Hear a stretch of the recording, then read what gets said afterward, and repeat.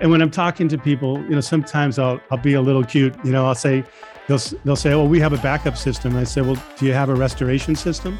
And they'll say, "What are you talking about?" Well, Neil, backup is great, but if you can't restore what you back up, what good was it, right? Right. So you need to test the restores consistently and not like a spot test. Do the difficult ones. Restore a server now and again. Set up a plan. We help our clients do all different layers of restorations, whether it be file level repair, restore, block level restore, or an entire test of failing over, the primary production data center.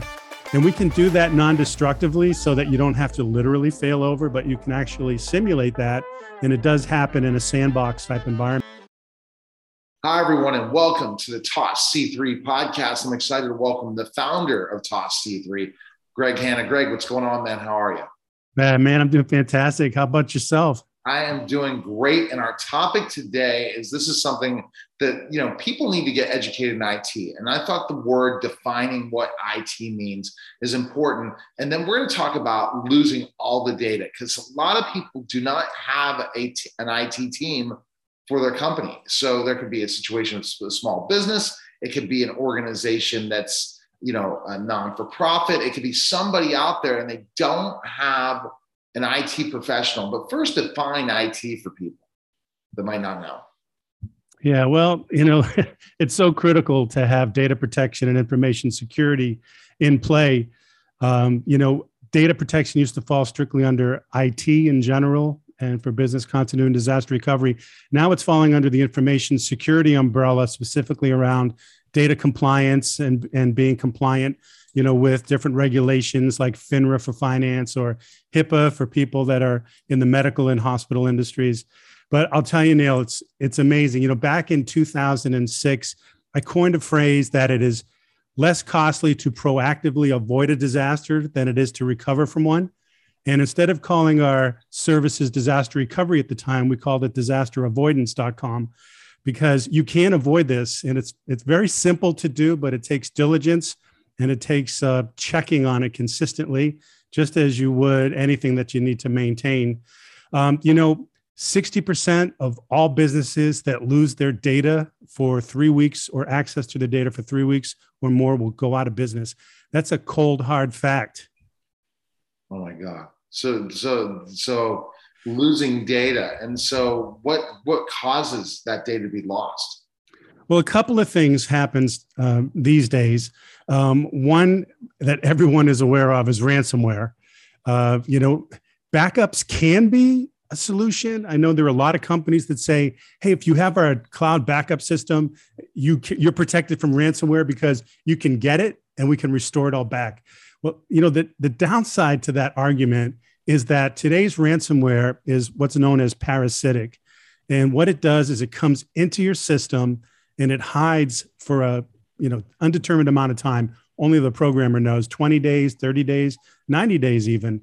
And then when the timer triggers, it goes ahead and detonates the ransomware.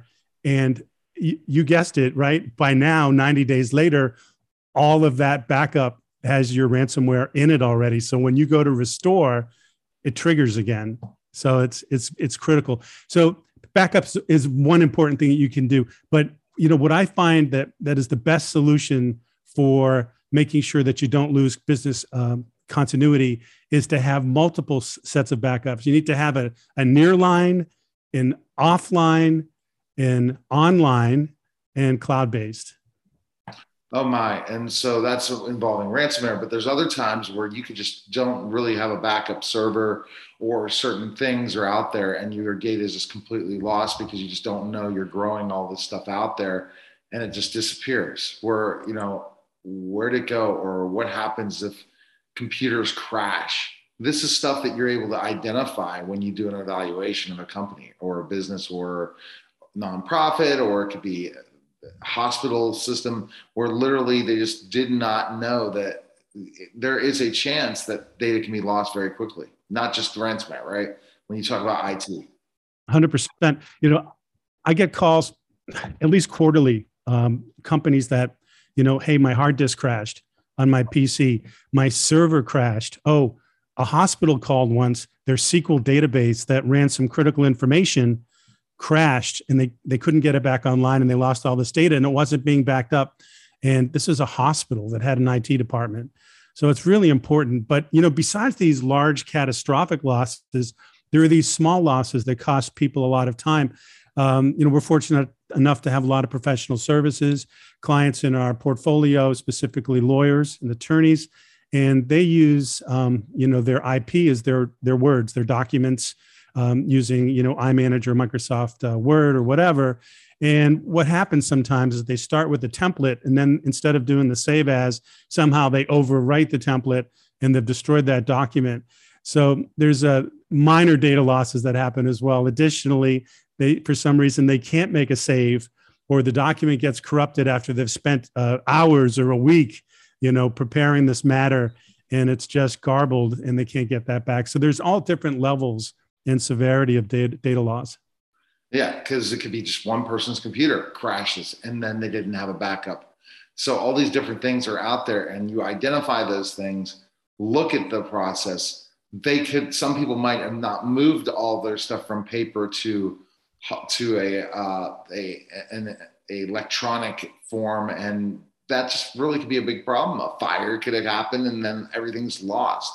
You really look at backup, you look at all the different things, you look at data structure, look at the computers are all, connected to each other. There's just so many things that are out there, and the archaic systems that are still around. And you just warn people, data is a lifeblood to a company, right? That's right.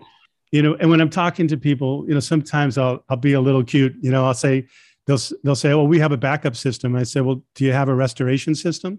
And they'll say, what are you talking about? Well, Neil, backup is great, but if you can't restore what you back up, what good was it, right? Right. So you need to test the restores consistently, and not like a spot test. Do the difficult ones. Restore a server now and again. Set up a plan. We help our clients do all different layers of restorations, whether it be file level repair, restore, block level restore, or an entire test of failing over, the primary production data center. And we can do that non-destructively so that you don't have to literally fail over, but you can actually simulate that. And it does happen in a sandbox type environment that's safe and protected without production going down. And then you actually know that, hey, if a disaster were to strike, it's just going to be kind of like a speed bump, and we can keep going. Gives banks good comfort, gives investors good comfort, and of course, clients and employees. All right. And the best place people can go right now to talk to you, right, is really simple. What? Yeah, go to tossc3.com, TOSSC3.com, and schedule a free consultation with me. I'm looking forward to speaking with you. And then in that consultation, that leads to more things that you're gonna identify those issues out there. So you're thinking that, I picked up a topic like this because I was thinking this, because I even look into my personal data myself I have out there that, as a business owner, I don't think about those backups. I don't think about those things. And then when I have a team of people, which I'm developing, I'm like, is everything connected? That's why you need someone like you. And a lot of people are still not doing this, and they're not protecting themselves. And you're there to identify those problems, because we talk about ransomware, but there's a lot of other ways people can steal information as well that we'll be talking on this podcast as well, right? That's right, Neil.